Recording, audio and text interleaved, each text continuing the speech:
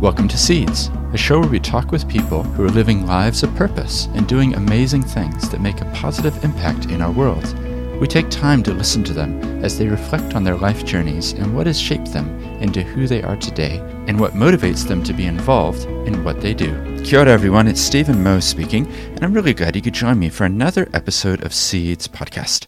This week we get to speak with James Stewart, and I've known James quite a while, so it was really fun to dive deeper into his background, his history, and what it is he does today through Gemelli Consulting. We also talk about a report which he's just put out recently, talking about a proposal for how we can deal with the housing crisis. Make sure to check out the show notes for a link to that and other things that we talked about. If you enjoy this, don't forget that there's lots more episodes in the back catalog, and I continue to be appreciative of all of you who share this with your friends or other people or post about it on social media. I don't really have a marketing budget, so you are my unofficial ambassadors spreading the words about Seeds Podcast. And if you use LinkedIn like I do, why don't you come over and find Seeds Podcast? We're about to hit 1,000 followers on there, which is great. And also look me up, Stephen Moe. I'd love to connect with any of you who would like to do so. Now let's get straight into this conversation with James. All right, so it's a real pleasure to welcome James Stewart, who's the founder of Gemelli Consulting. Thanks for joining me. Thanks for having me, Stephen. Great to be here. Yeah, I'm really looking forward to our conversation because sometimes I interview people and I don't actually know them very well. But you, I've known quite a while now. Like we catch up for lunch, we see each other at different events and we're on a board together. So through that, the last couple of years, we've actually gotten to know each other fairly well. But what I love about the podcast is I get to interview people and ask them the questions that I've never asked. And the opening question is actually quite simple, but I don't know the answer. So tell me about your life when you were, say, 4 or 5 years old. Mm-hmm. Where were you living and what was it like? Fantastic. So I am Christchurch born and bred. Mm-hmm. And so grew up in a fairly traditional white middle class household.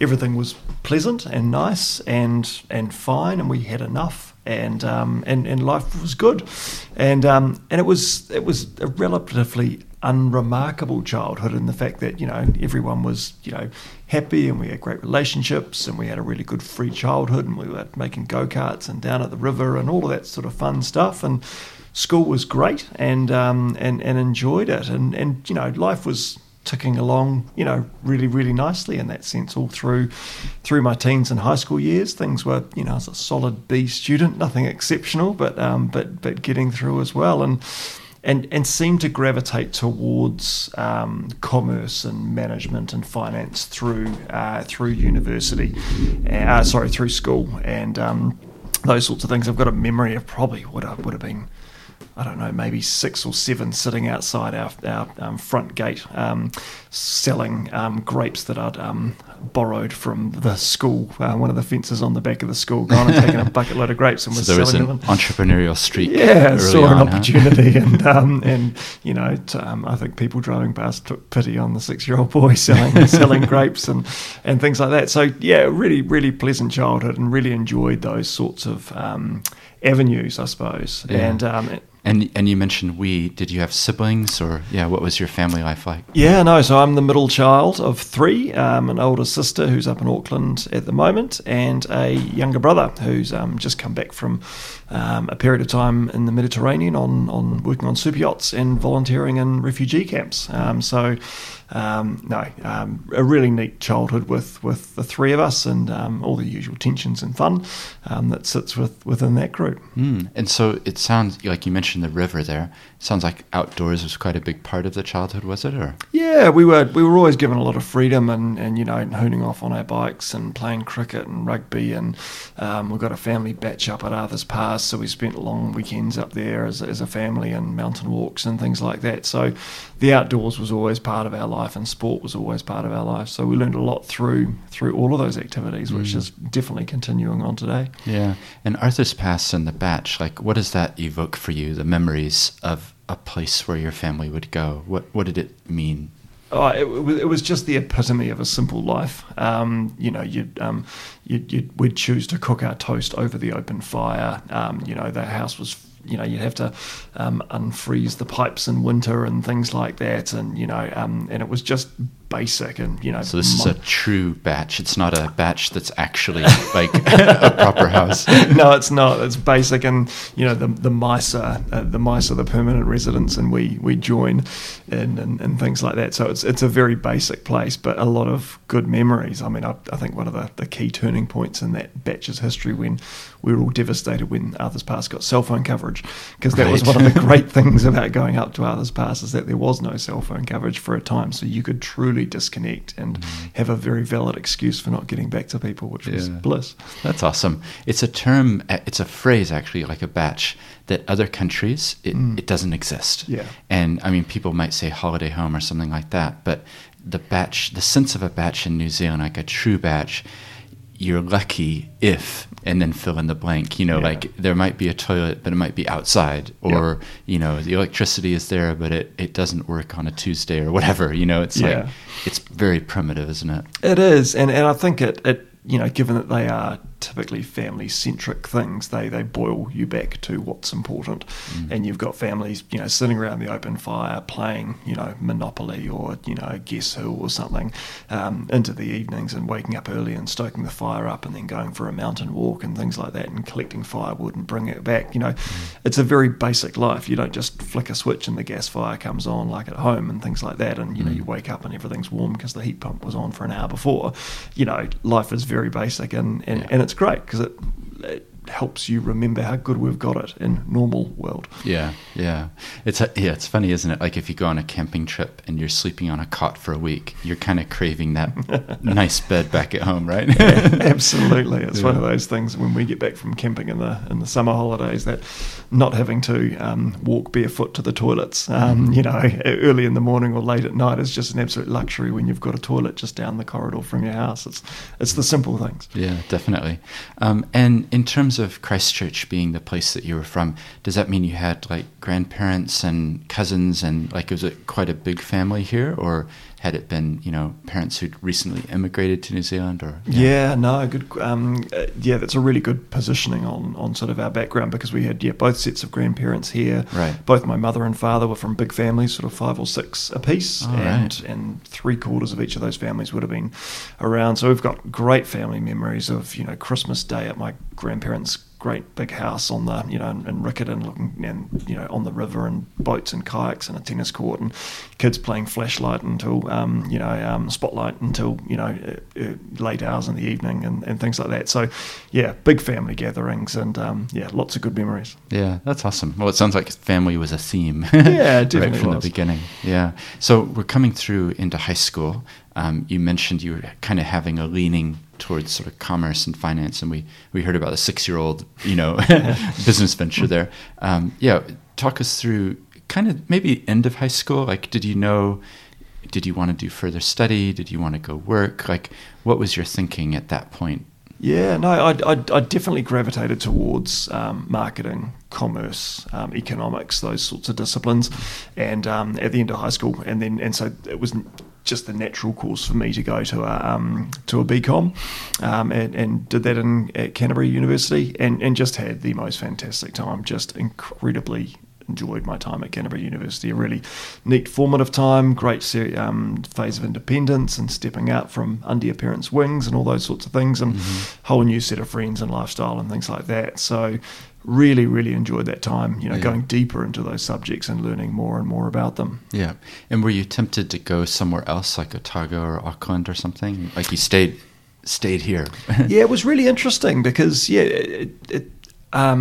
with our circle of friends, the natural thing that most of our friends did was to go and do a gap year overseas, and all of our friends applied for a gap year in the UK and things like that, and I think I was the only one out of maybe a dozen of our friends that didn't get a position, and I was absolutely devastated because all of my friends were going over there and catching up on the weekends and doing Contiki trips and things like that, and I was had envisaged just being left out, but being able to stay in Christchurch and be in a new environment was incredibly liberating, looking back on it, because it forced you out of your comfort zone.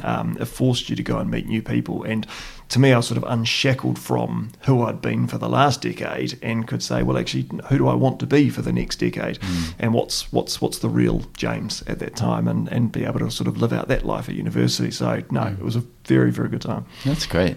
Yeah, it's those turning points in life where you can kind of reinvent yourself, isn't it? But I think that's quite young to realize that, because I think lots of us just continue on, same habits, just studying here instead of there. So I've found it when I've moved country, it's like a chance to reinvent who you are, because no one knows who you are in the new place. And if you were shy or something that had always been a difficult thing, it's like, well, actually, no one knows me in this new place, so you can be who you want to be. No, it is. It's liberating. It's a great experience. Yeah.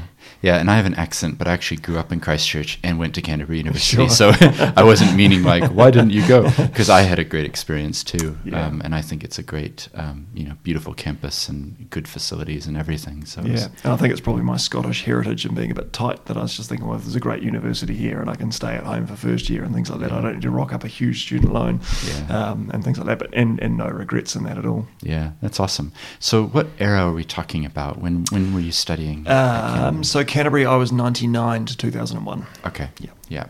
So we literally did walk by each other, because I was there 95 to 2000 and left in 2001. So fantastic. Yeah, there we go. I was over in the law department though, so may not have crossed over to the commerce, which at the time was separate buildings. Yeah.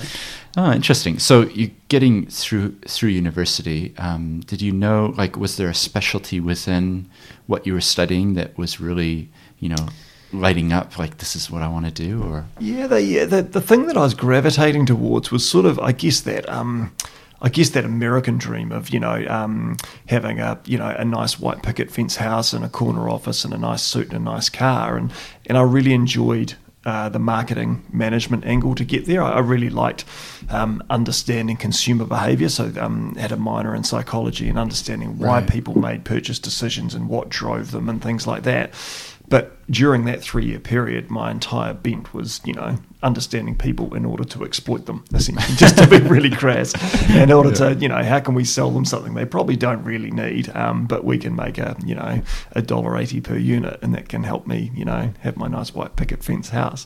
Sure. And I remember there was one course in there. It was international marketing, a 3rd-year course, and I signed up to it probably without reading the book, the prospectus properly, and thought, this will be studying Coke and Sony and Nike and all these big companies that we can, mimic. International marketing. Yeah. That was, and we got in there, and this amazing professor, Leo Dana, and he talked us through the syllabus, and he talked to us about how we would be studying a pig farmer in Laos, and we would be talking about someone who made baskets in Uganda and places like that, and how they would market their goods and their services, and how they would get them to market. Like, literally, if there was no road, or if there was a road that got washed out, how would the pigs get to market? I see. And that was his way of distilling it down to bring a humanitarian lens in it. And I was incredibly frustrated at the start, going, well, this is not going to help me in my life at all.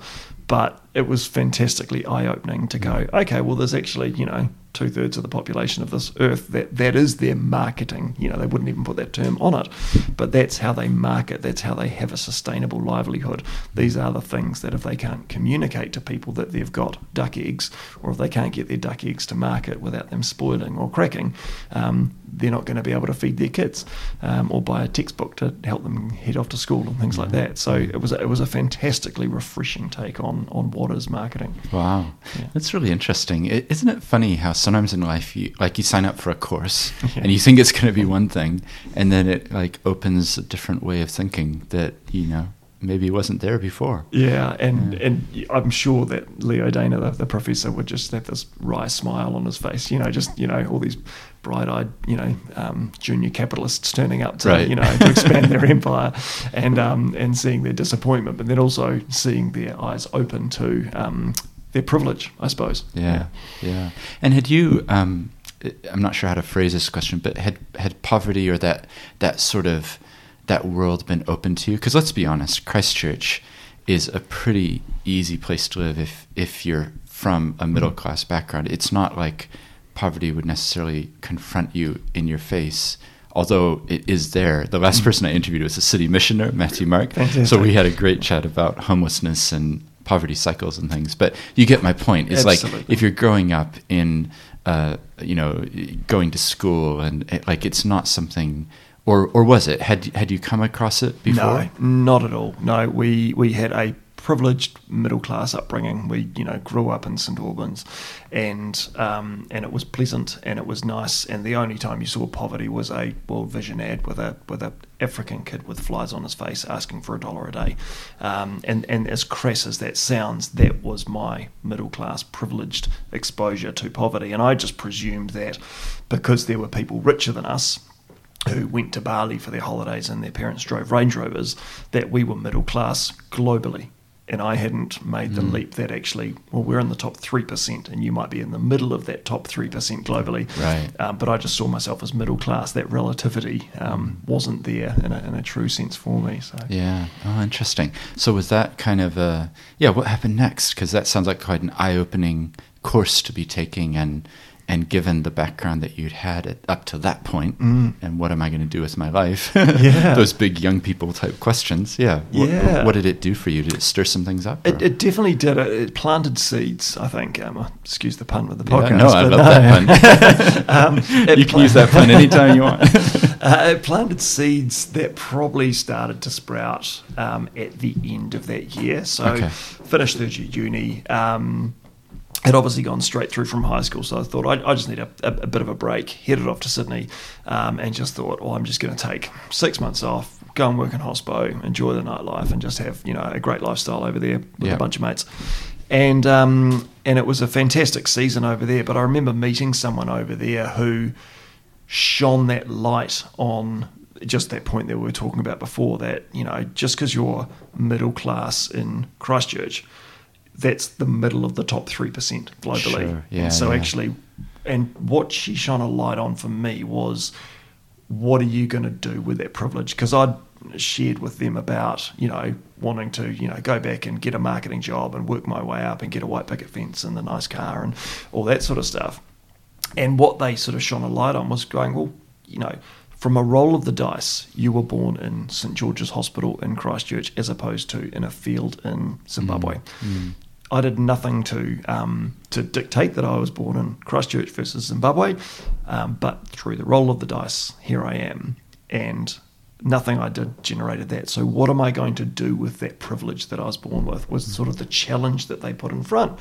And they awfully flipped it around and said, if you met yourself that was born in the field in Zimbabwe, what would you implore you do with that privilege that you have? What would be your cry to someone who you'd meet who had all this opportunity? And that poured fertilizer on those seeds and just knocked me for a 6, and it just completely flipped everything around. And it was great, going back to your point around turning points, it was great because I'd finished my university, 3 years of study, learned a lot, got a bit of paper saying that I could learn stuff for 3 years, and then I was going, right, I'm at a crossroads. What am I going to do now? And it was fantastic just to have that light bulb. It was like you're in a dimly lit room and someone just shone a high-powered torch into a corner that had always been there, but you'd never really seen before. So, fantastic turning point. That's great. I love that story, and I love the way that they framed it for you as well. Like, I haven't heard it phrased that way. Like, imagine if you were the one who'd been born in this place, and then you're talking back to yourself, what would you say? Yeah. Those people, like you said, they said this, like, who were they? What did shape them to be challenging a young person like you to do that? Do you remember, did you know them well, or was it kind of semi-well? They were co-workers in hospo that I was working with, and I think they were just far more enlightened about their privilege. They were from pretty wealthy families, and but I guess they had someone had shone a torch in their dimly lit room earlier, and they'd joined the dots and recognised that they were privileged, and they could either ignore the other 97% of the world and just look after them and have a great 80 years on the planet and live comfortably and have beautiful holidays and pay off the mortgage by the time they're 50, and life's great. or they could, recognise that something actually, different. there's an opportunity to help.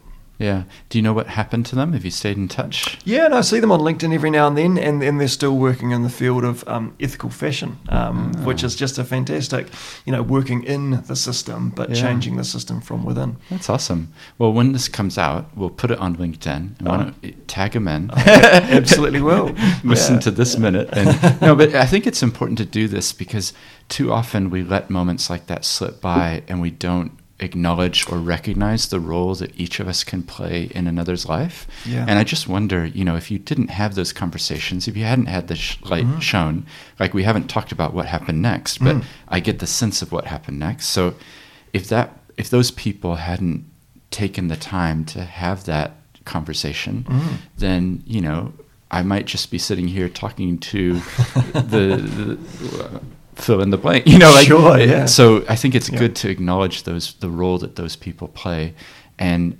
then ask the question, looking in the mirror, like, how can I play that role for someone else? Fantastic. What is it that, because all of us, I would think we've all got nephews, nieces, like there's people in our own family. To what extent can we play a role in their journey, in their life, and maybe help ask some hard questions that it's really awkward if it's their parents. But if it's their uncle or their aunt, like maybe you can have that chat. So, I think it's just good to recognize, I guess. Yeah, and I think it's those fleeting periods in life. I mean, because this interaction with this person was probably 10 or 12 weeks, and they germinated a seed that I look back at that as a pivotal time when the lights got switched on, and I made a call to go right instead of left, or take the red pill, not the blue pill. Yeah. So what was their name? Can I ask? Yeah, no, Jana Acquaintance. We're in Sydney together, and I've got no idea where in the world she is now. That's awesome. Yeah. Well, shout out to her. That's great. So you're getting to the end of that time, that season. When you got on the plane to come back, I presume you came back here. Like, did you know in your heart, like, actually something's shifted here? Yeah. I need to do a different thing than maybe what I'd been planning? Or my eyes had been opened, and I was just incredibly hungry to learn more around poverty and development, the alleviation of poverty. And so enrolled in Massey's International Development Program. Okay. Did that part-time, and I was doing ministry But you training. read the prospectus this time, I did right? read the prospectus, yeah. It said international, but... yeah, it was actually what I was looking for. So I did that part-time, and was also part-time at Ministry Training College, a Bible college as well, so sort of coupling two bits of my life together on a faith piece, but then also a physical, tangible works piece on how I could act that out as well. So... that was, I think it was probably 2 or 3 years of doing both of those together, and learning why we have poverty, what have been the major trends, colonisation, globalisation, how neoliberalism was meant to be phenomenal and maybe hasn't, and so looking at all of those different trends and what's been happening across the last, thousands of years, but focusing on the last 100, and sort of post World War II in particular. So it's been that was a really interesting time to be able to treat myself and go deep into understanding why we are where we are, and then obviously what are the building blocks to get out of poverty, what are the trends around sustainable development and livelihoods and all those sort of buzzwords that sort of float around. It's great that you were able to choose to do that at that point as well, because it's kind of like pre-children, pre-mortgages, like all the responsibilities that come possibly a bit later on, right? It's, So what was it exactly then? Was it like a master's course? Yeah, it was a Masters of International Development. Oh, I see. Yeah. And studied extramurally from out of Palmerston North. But through that, we had this cohort of Otautahi-based students, and most of them were probably in their 40s, 50s, and adding that on as they'd probably started working in the sector and learning more about it. And I was this wide-eyed 21-year-old at the time, and it was just fantastic learning off those people. And one of them, Richard McGeorge, it was where I'd met him, and he was running a consultancy that did financial feasibilities and modelling and forecasting for infrastructure, so infrastructure finance advisory, and he was doing that work in East Coast of Africa, through Europe, Southeast Asia, through the Pacific, and so I started working for him part-time in the holidays and then full-time, and ended up working full-time for him, and had a good 10 years really working with Ridgeway, his company, doing work all over the world after that. So it was quite neat how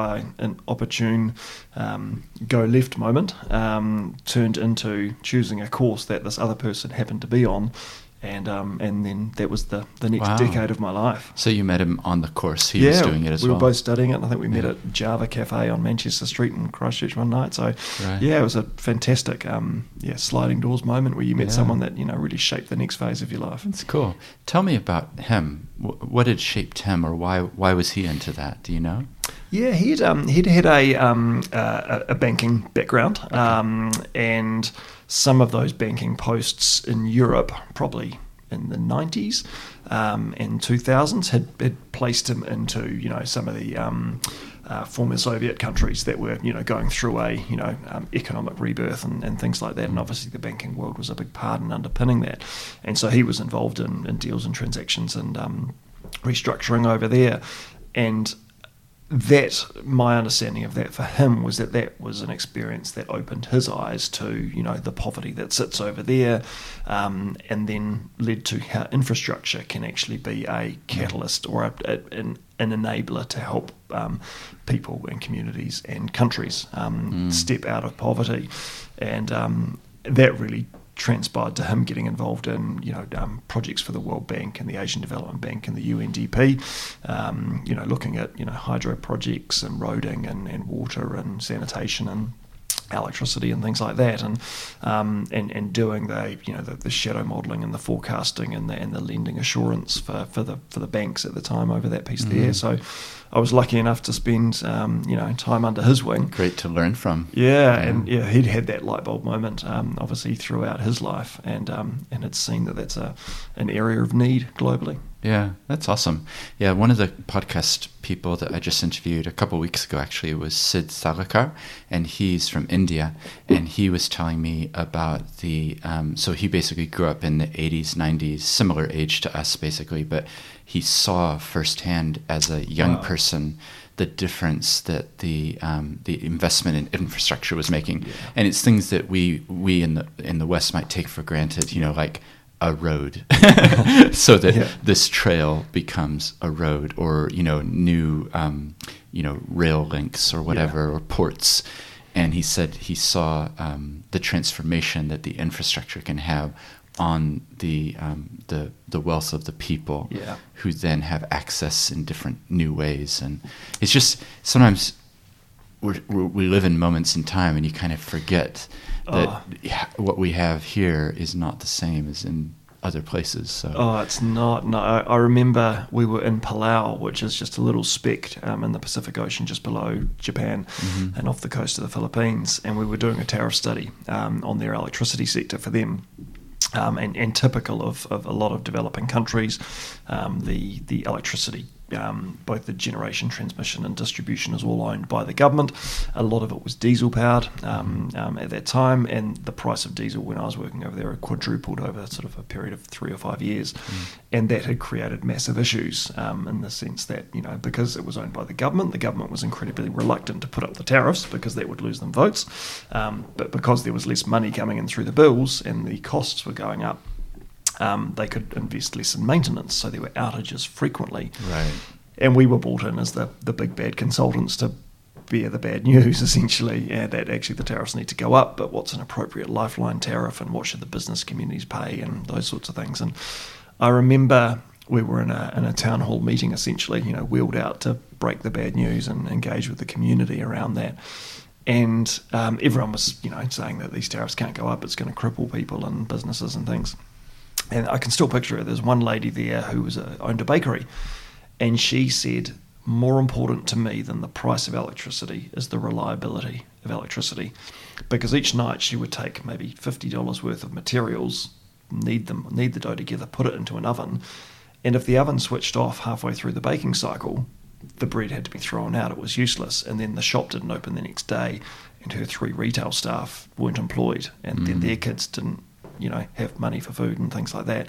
So her perspective was that actually the reliability helped her run a business, helped her generate revenue to feed her kids, help employ other people, help give people food and things like that. So that to me was just such a light bulb moment on, reliability versus price, quality versus price, but also on, the fact that, we walked into this room that we're in now and we turned the light on, and there was no question in our minds that when we hit the light switch, the lights would come on. Same thing when we work in the mornings. And so it's that position of privilege, and that just like you said, we take infrastructure for granted. And probably that's something that the Christchurch earthquakes has taught a lot of people, is that actually for maybe once in our lives, for a few years, we couldn't take that infrastructure for granted because the roads were really horrible and awful, and for a period afterwards the lights wouldn't come on and power was cut off and things like that. So it's really tough situations to be in, but that's how a huge portion of the world's population still live. That's their norm, not their exception. Yeah, talk me through that, because I'm really fascinated in people's perspectives and journeys, as you can tell. And we've heard you've grown up in Christchurch in a privileged position. Yep. You've gone to university. You've had this light bulb moment. But now it sounds like you're actually on the ground. Like you're going to Africa, right? You're going to South Pacific Island nations. Yeah. What was it like to shift from the theoretical study of international development to, I've now arrived in fill in the blank, Port Moresby, and there is a person selling bananas on the side of the road, and that's their job. That's their security. What was that transition like, or how did you feel, I guess? Beautifully confronting is probably the only way to really describe it, in the sense that it is unsettling when you see a different type of beggar, at the streetlights, than what we see in homeless people in Christchurch, for example. Knowing that there is no social welfare for those people in Maputo or, Dar es Salaam and things like that, that is another degree of poverty. Not taking anything away from Christchurch or New Zealand's poverty, but, it's a different degree of poverty. And it turns the lights on, when you see how those at the very bottom, exist. But then also, you see the banana vendor, and if his truck breaks down and his bananas rot, he's had to buy those and he's not going to get any revenue. And what's that going to do? All of those sorts of people, and in one sense, it was very easy to jump on your business class flight to Dar es Salaam and get picked up at the airport in a chauffeur-driven car and taken to your 5-star hotel, and then go to the office and do your work. But for me, the opportunity there was to engage in a life that was completely different. And so, the simple thing of just taking my running shoes and just going for a run each morning and just saying hi to people and engaging with the people at the office, at the electricity company. And, some of the best memories are when, you form friendships with them and they invited you round to their house for dinner and things like that. And you got to see how they lived. And these are middle-class people in Dar es Salaam.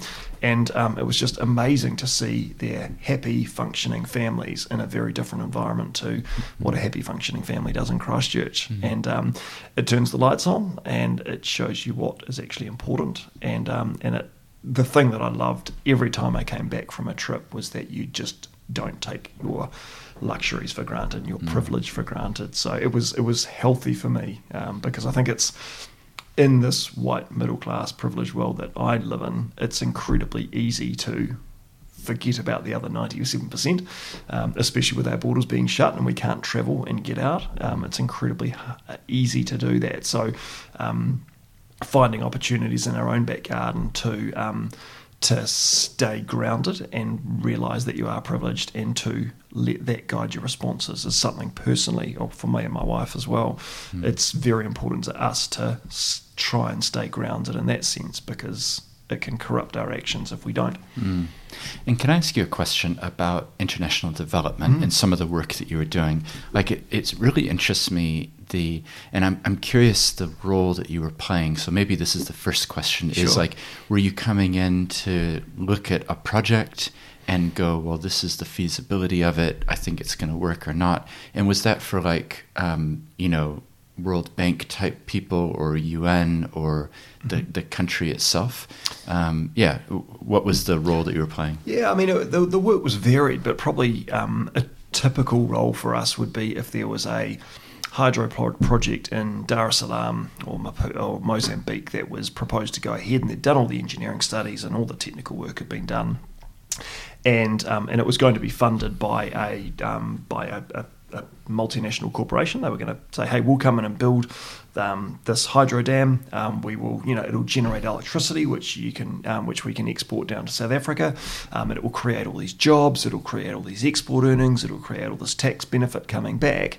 But they would be saying to the World Bank, but in order to do those things, we need a concessionary loan. So we need a loan at 2% in order to unlock all these benefits. And that's what the bank does. It provides concessionary loans to unlock economic benefits to generate social returns. And our job in that sense there would be to essentially shadow model what they were projecting in order to give the bank assurance that these guys weren't going to make super profits with a 2% loan. So we want them to make a fair return on capital so they can take the risk and do the work. But essentially every dollar that they get in subsidy, calling a spade, from the World Bank is a dollar that can't go to another project into the hands of those that need it. So that was really rewarding work because we were using our technical skills in order to figure out whether these projects should go ahead with the tax regime that was set up. And the other major stream of work that we did was really around tariff setting and things like that, and that was balancing. You need a sustainable electricity network that's got enough money for maintenance, but every dollar that you take from the people is a dollar that the people don't have. So trying to find that sweet spot and setting tariffs fairly and equitably was a great challenge. Yeah, well, that's really helpful to understand. So it's kind of the bigger end of things in the sense of it's a big project, like it's a dam or it's a electricity thing, and because the bit that really interests me, and I'm sure you have an observation about it, so I can still ask the question, but sometimes it feels like the Western powers that be go into a country that is in need, and they identify a need based on their understanding. And the example that is probably easy to give is you go in and there's a village in Africa, and you look at the children going to school in the village in Africa, and none of them have shoes. And you think, we've got to get shoes for these children so that they can have a safe and good time at school. And from a Western perspective, like, I can understand that. Like, I want my kids to have, Sure.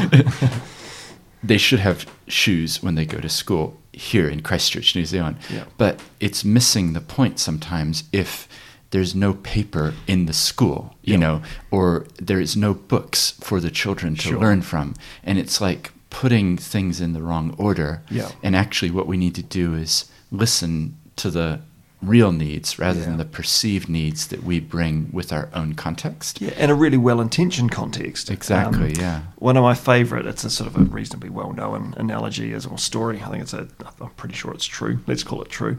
But there was a wealthy American guy who was travelling around Central Africa and was staying in this village and saw that every morning at 4:30, 5 o'clock, the women of the village would get up and they would walk 5Ks with their water pots, and they would walk to their freshwater source, fill up the pots, and they would bring them back in order to give the kids water and cooking and all those sorts of things.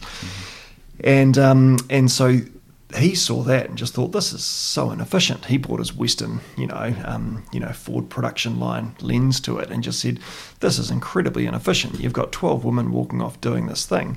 And the next time he came back, he basically bought a pump and a great big long metal tube and put a pipe from the river and put a pump in the middle of the village and showed them how to pump the pump, and the fresh water came up and everyone clapped and thought that was great, and he felt fantastic.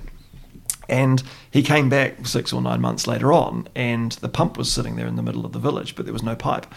And he was looking around going, well, where's the pipe gone? And all the women had these beautiful bracelets on their wrist, which was slithers of the pipe that had been cut up. And he was flabbergasted and going, what's going on?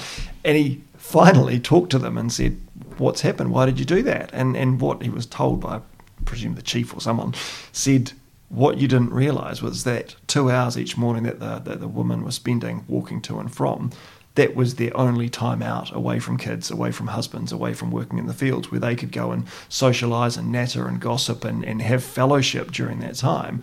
And that was actually something really special to them. They preferred that compared to a pump. And it's exactly your point. It's that thing of bringing an external lens to solve a problem without actually engaging with people and figuring out what the problem was. And international development is rife with, examples of really well-intentioned people that want to do good and see a solution to a problem that they perceive, without actually, I guess the flip side of that is to turn things on its head and to go with a servant mindset and say, how can we serve? What are your needs? Let's form a relationship. Let's get to know you. And we might not do anything on the ground for 2 or 3 years, but you get to know me, we get to know you. Let's build a relationship.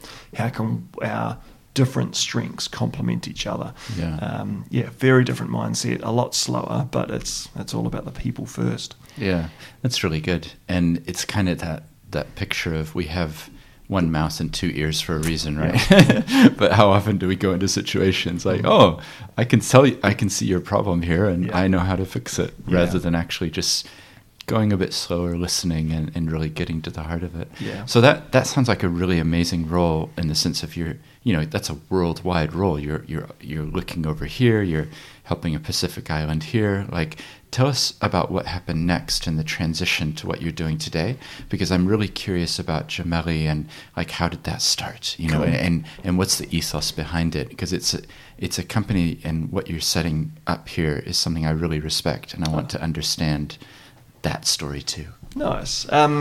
So the international development work was fantastic, but the reality was that I was travelling 40% of the time. And then when it was just my wife and I, as a young married couple with no kids, that was manageable. When in, 12 years ago, so 2010, twin boys came along, and that changed everything. And for the Not better. one, but two. Straight in the deep end. Wow. And it became very clear after I'd done my first trip overseas, when they were born, that this just wasn't sustainable, is that, a line needed to be drawn in the sand. And I ended up taking a role with PwC up in Auckland, doing exactly the same work, but for Kiwi companies, Genesis and Mighty River, and doing tariff studies for them and feasibility studies. So it was the same skill set, but in the same sector, but with a different driver. And I can still remember to this day driving across the Harbour Bridge in Auckland with my wife, and she just said, "You're different."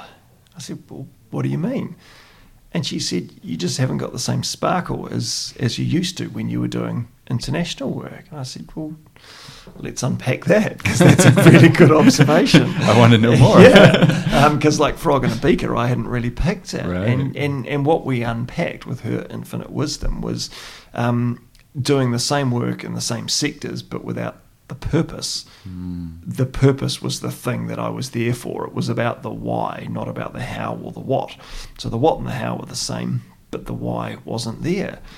And that was just a really interesting revelation, because I was on, doing really well at PwC and on the partnership pathway, and I was gravitating back to that corner office mentality, without really knowing it. And that was a really neat stop and pause observation moment. So what year was that? Is that that was around the time just after the Christchurch earthquakes. Okay. Because in about January that year, Richard McGeorge, who had mentioned before, gave me a phone call, and he'd been appointed head of infrastructure for the government's recovery authority down here. Okay. And helping out with the rebuild. And he said, "We're growing the team. We need someone with your skill set. Do you want to move back down?" And I was umming and ahhing, and the thing that got me over the line was he said, "Well, I know you love developing country work, and it's almost like Christchurch is a developing country.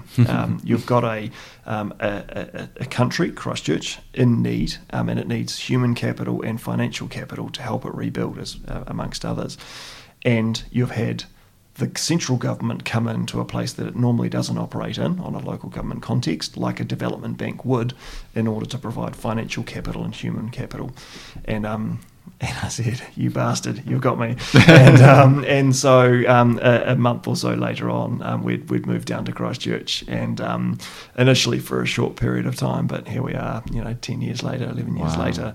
And so that began 4.5 years with Sarah, the Recovery Authority, working in the infrastructure finance team.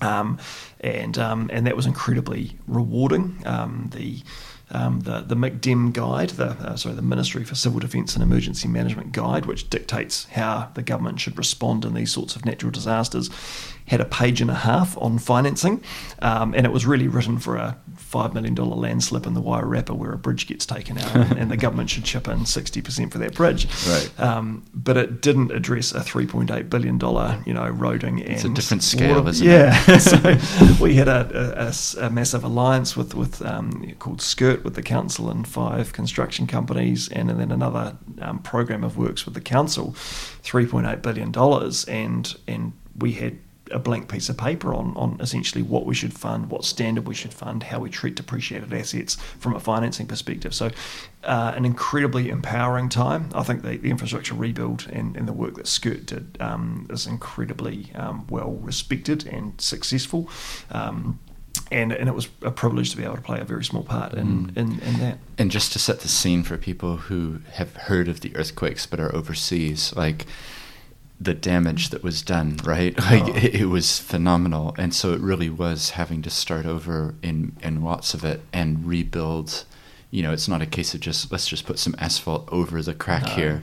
You actually had to rip everything up and lay down new pipes or new whatevers. Yeah. And that's why that's quite a lot, isn't it? 3.8 billion. Yeah, it's a big number. Yeah. And I think it's one of those tricky things because your pipes are under the road, and in my house, we flush the loo and it goes somewhere, and we don't know where it goes, and we don't need to know because it just goes away. When the earthquakes hit, it didn't go somewhere, and it bubbled up under the rhododendrons and things like that. So, all of those complications, it was a big effort, and it brought what was under the roads into people's consciousness, and again, taking those things for granted, that infrastructure. And I think that, infrastructure is an amazing thing, because you're right, you don't really think about it, but even a basic thing like, okay, we're going to build pipes that are this big, and I'm holding up my hands, in a circle shape, or we're going to get pipes that are this big. Yeah. And if they're this big, that means that the number of people on the street that we can accommodate is this number. Yep. But if we go a bit bigger, then there could be this number, and it's all of these. It's incredibly complicated. Is the point I'm making? Is like, it's not just a case, well, just put a pipe in there. It's like the pipe that you choose is going to limit or allow growth in the future. Right? Exactly right. And all going well, those pipes that have been laid shouldn't be touched for 80 or 100 years. So from a council planning perspective, they're saying, what's the demand on that pipe? And that includes everything upstream. So the subdivision, that's now a farmland that's going to need to connect to that in 60 years. How do we make sure that there's enough capacity then? Who should pay for that cost? Is it a central government cost? Is it a local government cost? All of these great questions that no one had really pondered at a billion-dollar scale. Yeah. We're sitting there, and you're right, that infrastructure is just one of those things that sits in the background.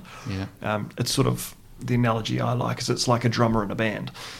Very rarely, do you actually notice what the drummer's doing unless the drummer makes a mistake, and then everyone knows what's going wrong. Or the wicketkeeper in a cricket game. Sure. The wicketkeeper just does his thing and doesn't get much glory, but when they do something wrong, that's when you notice the wicketkeeper. So, that's what I mean. I love infrastructure because it's just an enabler, and it's not filled with glory and credit. It just gets on, does the job. Yeah, that's great.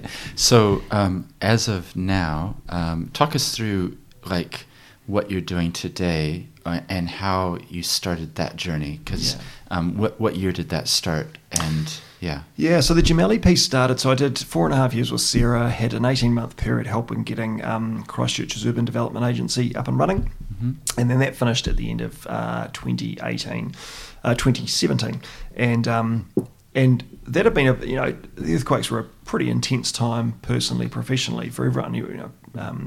we're sort of running at a sprint pace for a marathon distance, it felt like sometimes. So a lot of people were quite drained. And I decided to take a few months off at the end of 2017 and finished up with the Urban Development Agency. And at that time, I didn't have any plans, just wanted to take some time out. And after I'd finished up my job and sent off my finishing up email, there was just this sort of flurry of emails coming in saying, oh, would you mind helping us out for a few weeks before Christmas on this consulting job? Or we're going to put our hat in the ring for this project in the new year. Do you want to be on the bid team?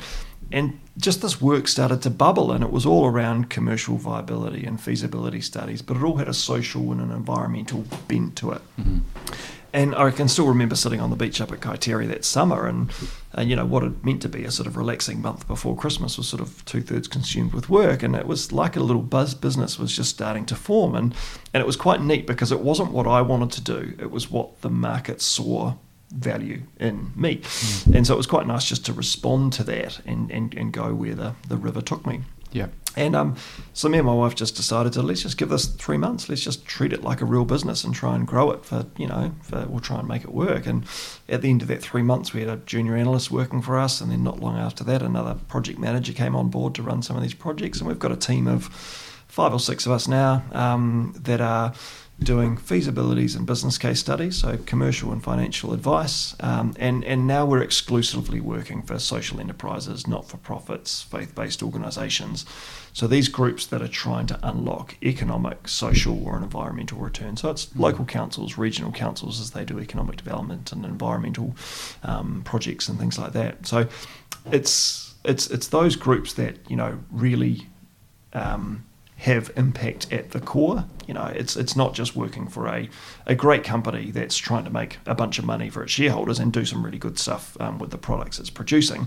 There's lots of other good consulting companies that can look after those more traditional businesses. Mm-hmm. But working in the impact space is our kaupapa, it's our DNA, and it's aligned to our value set. It's what gets us out of bed in the morning, and we really love it. So we get to work with amazing clients that are at the coalface, that are doing work in social housing or affordable housing, and a range of other projects around economic development and environmental impact funds, setting those up and things like that. So a really wide variety of work in the health profession and education and things like that. But it's all very meaningful work. And this is something where, like, let's say you're dealing with a not-for-profit or charity or something. Traditionally, their kaupapa or their purpose probably wasn't thinking about we could do some social housing or we could do some development. So I imagine that there is kind of a gap in the knowledge sometimes in organizations that you're supporting. Would that be right? And I'm just thinking because you can't be excellent at everything instantly. And in this case, the type of client that you're choosing traditionally probably wouldn't have had consultants that come in and support. Can you speak to that a little bit? Yeah, I think you're exactly right. So some clients we do, there's a bit of hand-holding, and that's great. Some of them might have a financial professional or a lawyer on their board who can start guiding things through. Some of them are bigger organisations like New Zealand Housing Foundation that are just full of phenomenally talented professionals that understand this stuff day in, day out. Mm-hmm. They just need some extra capacity and some blue sky thinking to come in. So it's a real horses for courses approach there, and that's great because it helps us, back to your 2 ears, 1 mouth analogy there. We've got to go on and listen and understand what they're trying to achieve, but also where they're coming from, because it dictates the language that we can talk to them in, and the sort of the depth of financial information we can give them. We've got to communicate in such a way that they can, take it on board as best as possible. Yeah. And the name Gemelli, what does it stand for? Where does it come from? So it's an Italian word for twins, so the same root word as Gemini. Okay. Yeah, and so when I was setting up Gemelli, it was a shelf company back in sort of pre-earthquake times. I used it just to engage on a couple of contracts overseas, and I was needed to set up a company. I was sitting at the company's office website page, registering a company. I was going, well, James Stewart Consulting's a bit boring. And I just had, well, my wife had just had, more accurately, we had just had twin boys. And I was thinking, there's got to be something cool, but twins consulting's a bit lame. So just jumped on Google Translate, and Gemelli popped up with as another translation of twins. Yeah. And I thought, all right, that works. But then on top of that, someone pointed out 7-8 years down the track, this other lens of saying, well, actually, you're looking at unlocking twin objectives, because everything you do has to be financially and commercially viable as one objective, but the main objective is unlocking the social or the environmental, the economic. So I quite like that twin lens that we bring to things. We're unlocking impact, but we're also doing it in a financially sustainable way, because if it's not, it's never going to get funded and never get off the ground. Yeah, I like that. I like stories. I think names are important, stories are important, and if you can have that extra richness to a name, then yeah, that's great. And we've worked together, so people who are listening may know me as like the voice of this podcast, right? But I actually work as a lawyer helping people with structures and all that type of thing. So we've worked on different projects together. We sit on a board together. So we've known each other quite well. The bit that I'm curious about is Gemelli itself, and the fact that it itself is what you might call a social enterprise or an impact company. Can you just describe a little bit about what that means to you, and how does that outwork in practice? Yeah. Long short, Gemelli is a social enterprise. We donate 100% of our profit to two causes. So Kids Can and a local school that feeds and clothes kids that wouldn't have been fed or clothed otherwise. So they do incredible work, and we're just the people shoveling coal in the back of the engine to help them, get things underway, help them enable the amazing work that they do. And then the other one is Habitat for Humanity New Zealand. So helping build houses both here and Nepal has been the primary sort of location that we've focused on. You can build a house for $3,500-4,000 grand over there, which is the cost of a set of outdoor furniture. So it's a bizarre contrast to make. So when we set up Gemelli this time round, Robin and I have always sort of adhered to a guy called Phil Pringle developed this concept called the principle of more than enough, and I guess it comes back from that piece of wealth. Wealth is something that can really corrupt me personally and sort of humanity in that sense there, in terms of it's never enough. And if you're constantly deciding what is enough wealth for you, how big a house do you need, how many overseas holidays, how new a car, how new a clothes, how big's your wardrobe, if you're doing that on just an ongoing basis, you're always trying to keep up with the Joneses. Your mate's got the new Range Rover, so you want the new Range Rover. So if you're doing it on a proactive on a reactive basis, you're always going to react up, and you're always going to want more. But the principle of more than enough is a proactive basis to determining what is enough. And long story short, my wife and I sit down at the start of each year, and we determine what our budget is and what we need to live on comfortably. And then we make basically a handshake deal and say, if anything else comes in, we give it away. And that stops us constantly going, maybe it is time for a new car, and maybe we should stay another couple of days on that holiday and things like that, because we've already got enough. So why does that enough keep gravitating? So we do that personally. And then it was just a no-brainer to have the same logic apply to our company. And we're saying, well, the company pays us a salary, which is great, and the company pays its employees, which is great. So if the company makes a profit, we don't need any more of that money. We've got enough. So why don't we just give that away? And so it was just a really natural extension of our personal ethos on giving and lifestyle, really, to say, well, let's just set it up as a social enterprise. And it's been fantastic from a team culture perspective, because they know that they're not just working late nights to help James get a new car. They're helping get someone living in a home in Nepal who didn't have a home 12 months ago, or helping feed some kids in Aranui. And it's really helped from a client perspective, because they get to have impact through the work that they do through us. So it's just a no-brainer. I couldn't imagine it doing any other way, really. Yeah. Well, I'm really glad that you explained it that well, because it's something that I really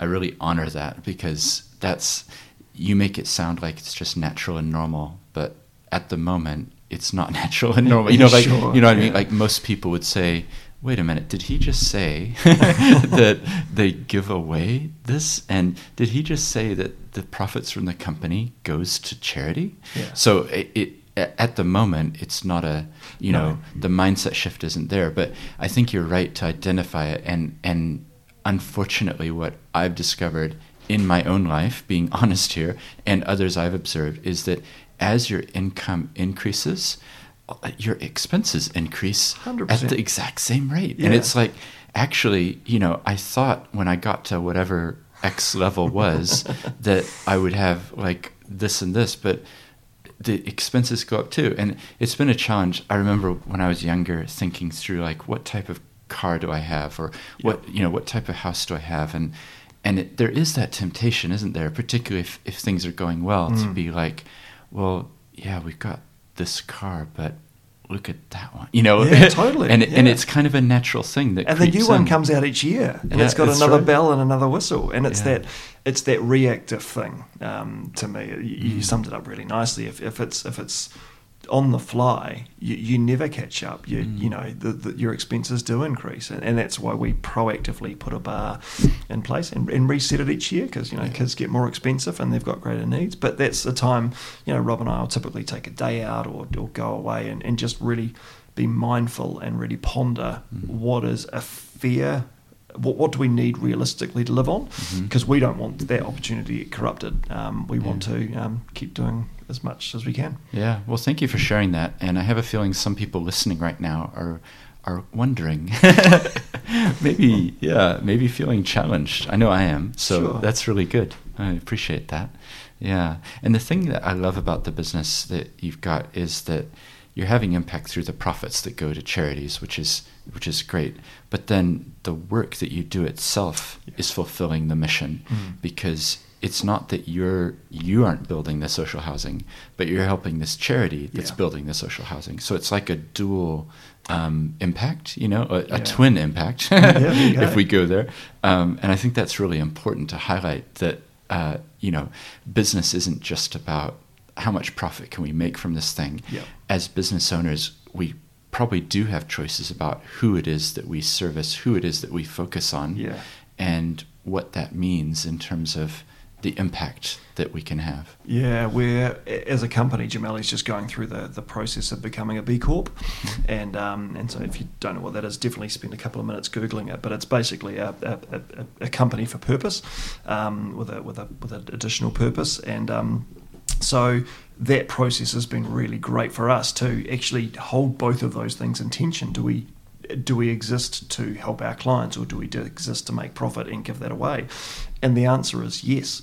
And that's just been a really neat exercise for the team to go through. And then it goes deeper into who are you buying your electricity for, and what are the carbon emissions from that, and how do you do this, and what's your policy around this, and this. And so a brilliant exercise to go through to really challenge anyone who's a business owner or in senior management. It's a fantastic exercise, even if you don't get certified, to go through the process, because it forces you to look at your impact across 1,000 different sectors and areas. Yeah.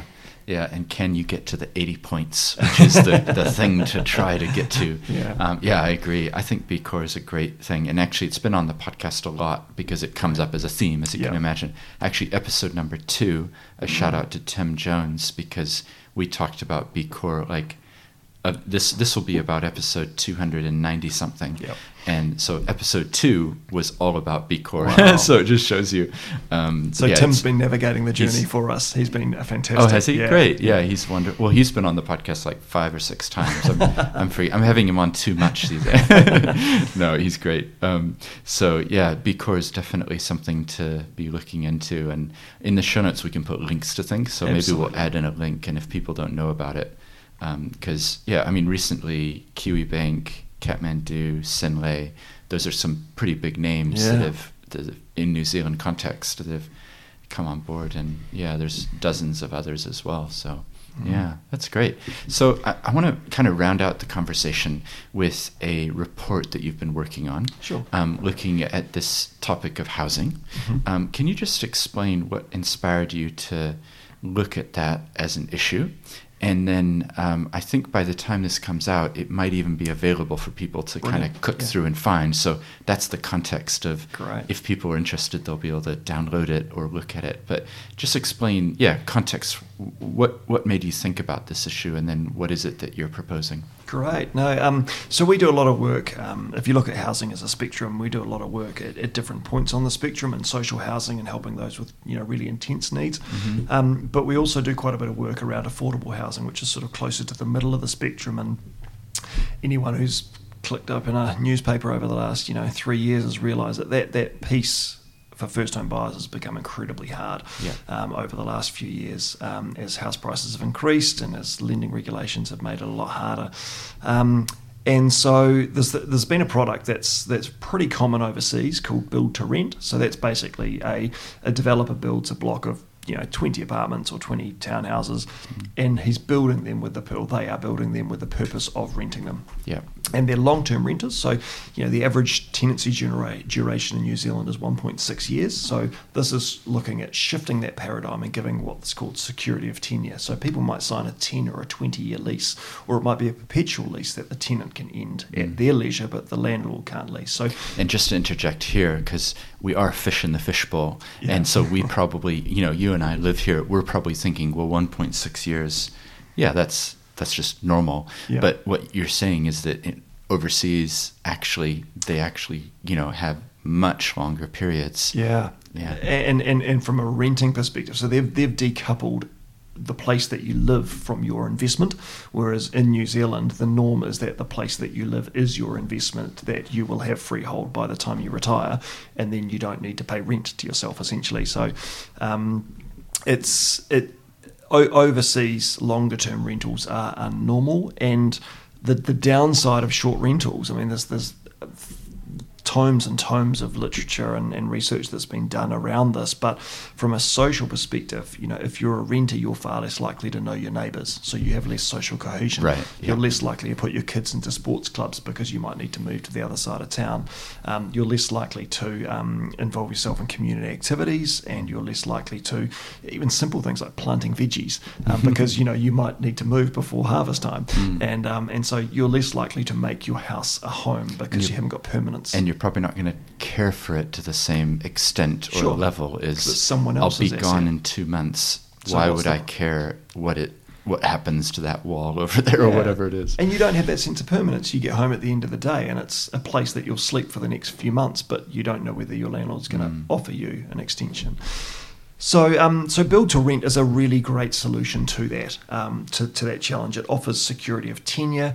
It gives landlords more confidence that they're not going to have a week of the house being empty, so that's a week less rent. Yeah. Like you said, people look after their houses more, so there's likely to be lower maintenance costs. So it's a more efficient way of doing them.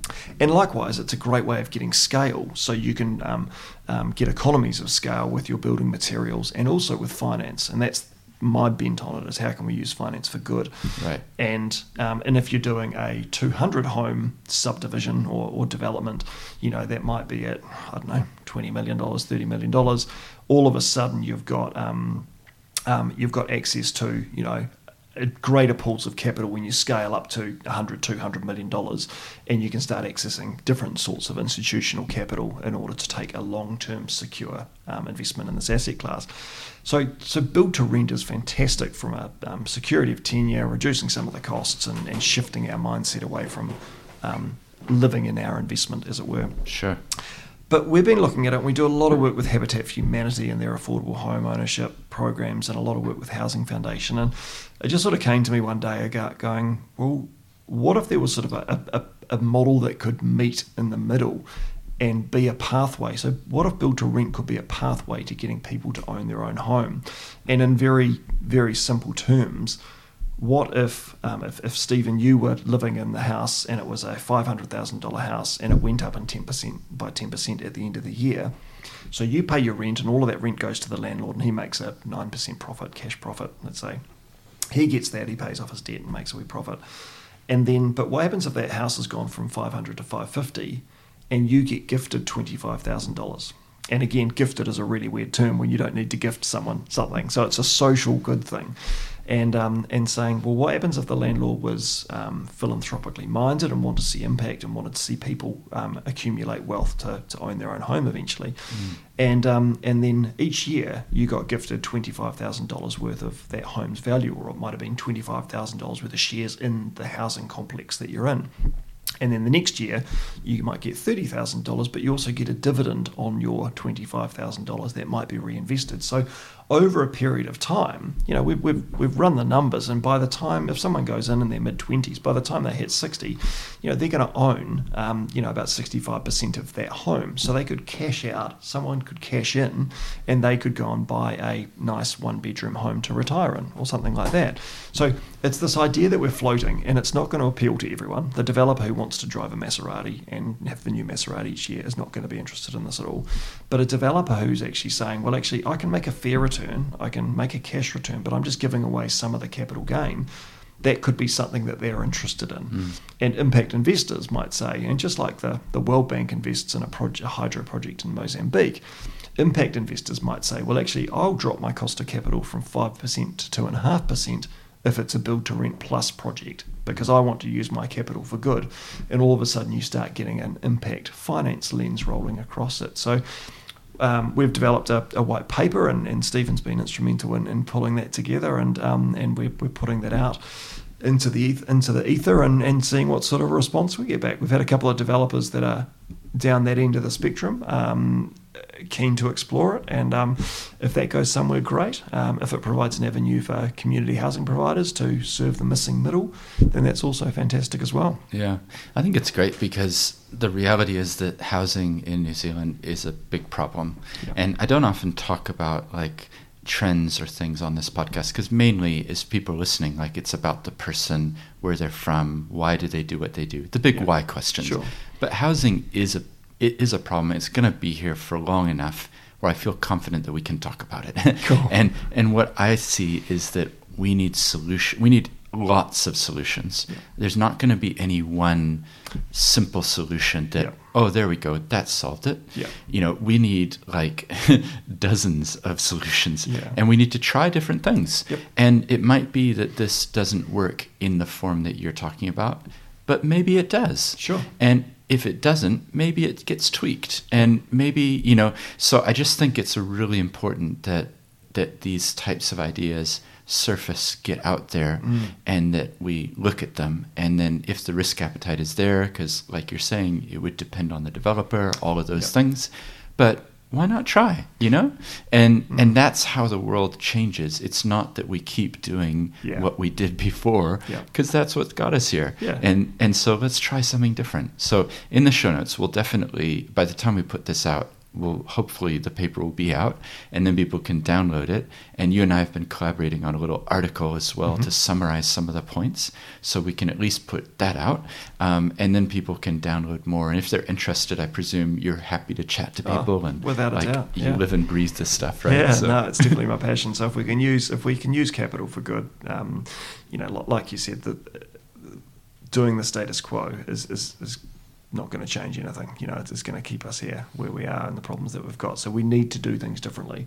Yeah. And so that's what I'm passionate about, is putting different ideas out there. And if they hit, they hit. If they don't, maybe it sparks someone else to think of something different as well. Yeah, exactly.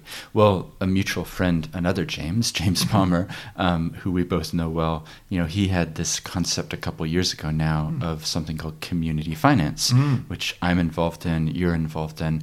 And that is another... it's another piece of a puzzle. It's another solution, and it's aiming, getting philanthropic investors, and then providing funding for the community housing providers. And so we need that too. That's different to what you just described. It's trying to solve the same wicked problem that we have, and we need to have all of these solutions, trying different things, and all power to those who are willing to try it, right? Indeed. Yeah. Well, James, it's been a pleasure to have you on the podcast. I really appreciate it. I loved hearing about your 6-year-old self selling grapes and the entrepreneurial spirit that you had that then led into, it's about the money. It's about the bigger house. And the contrast, why I love long-form podcasting is I could have come in and said, I've got 3 minutes. Sure. Tell me about Gemelli, and you would have said something. But now we hear the whole story, and I really appreciate your honesty in sharing it too. Like the whole journey of that class that you went to, going over to Australia, being confronted by your friend, like coming back, getting into the development work, and then through the earthquakes, and it leads up to what you do today. And I think, Simon Sinek talks about what's your why? Yeah. And that question that Robin, your wife, had for you, like the sparkle's gone. Yeah. The why is what's missing. And my hope with the podcast is that every interview is like a seed, Nice. that somebody listening maybe will have heard your story, and maybe something will change in their lives as well. And honestly, we may not know for decades to come, and that's okay. But hearing your journey will help somebody out there, I'm sure, because it's a compelling story in my mind of someone who is challenging the paradigms of thinking, and in particular through your business. Like, it's just not a normal thing for a business owner to say, Sure. We've got profits and it's going to charity. So I really appreciate the time just to really unpack that a bit more and find out more, and want to thank you for the work you're doing and for your willingness to share with us on the podcast. Fantastic. Thanks for the time, Stephen. Appreciate it. Well, I do hope you enjoyed that conversation with James. If you did, then why not check out some of the other episodes in the back catalog? And don't forget, in the show notes, there's links to his website, as well as the report that we talked about. And here's an offer for you. I think I'm the only one who's listened to all 294 episodes.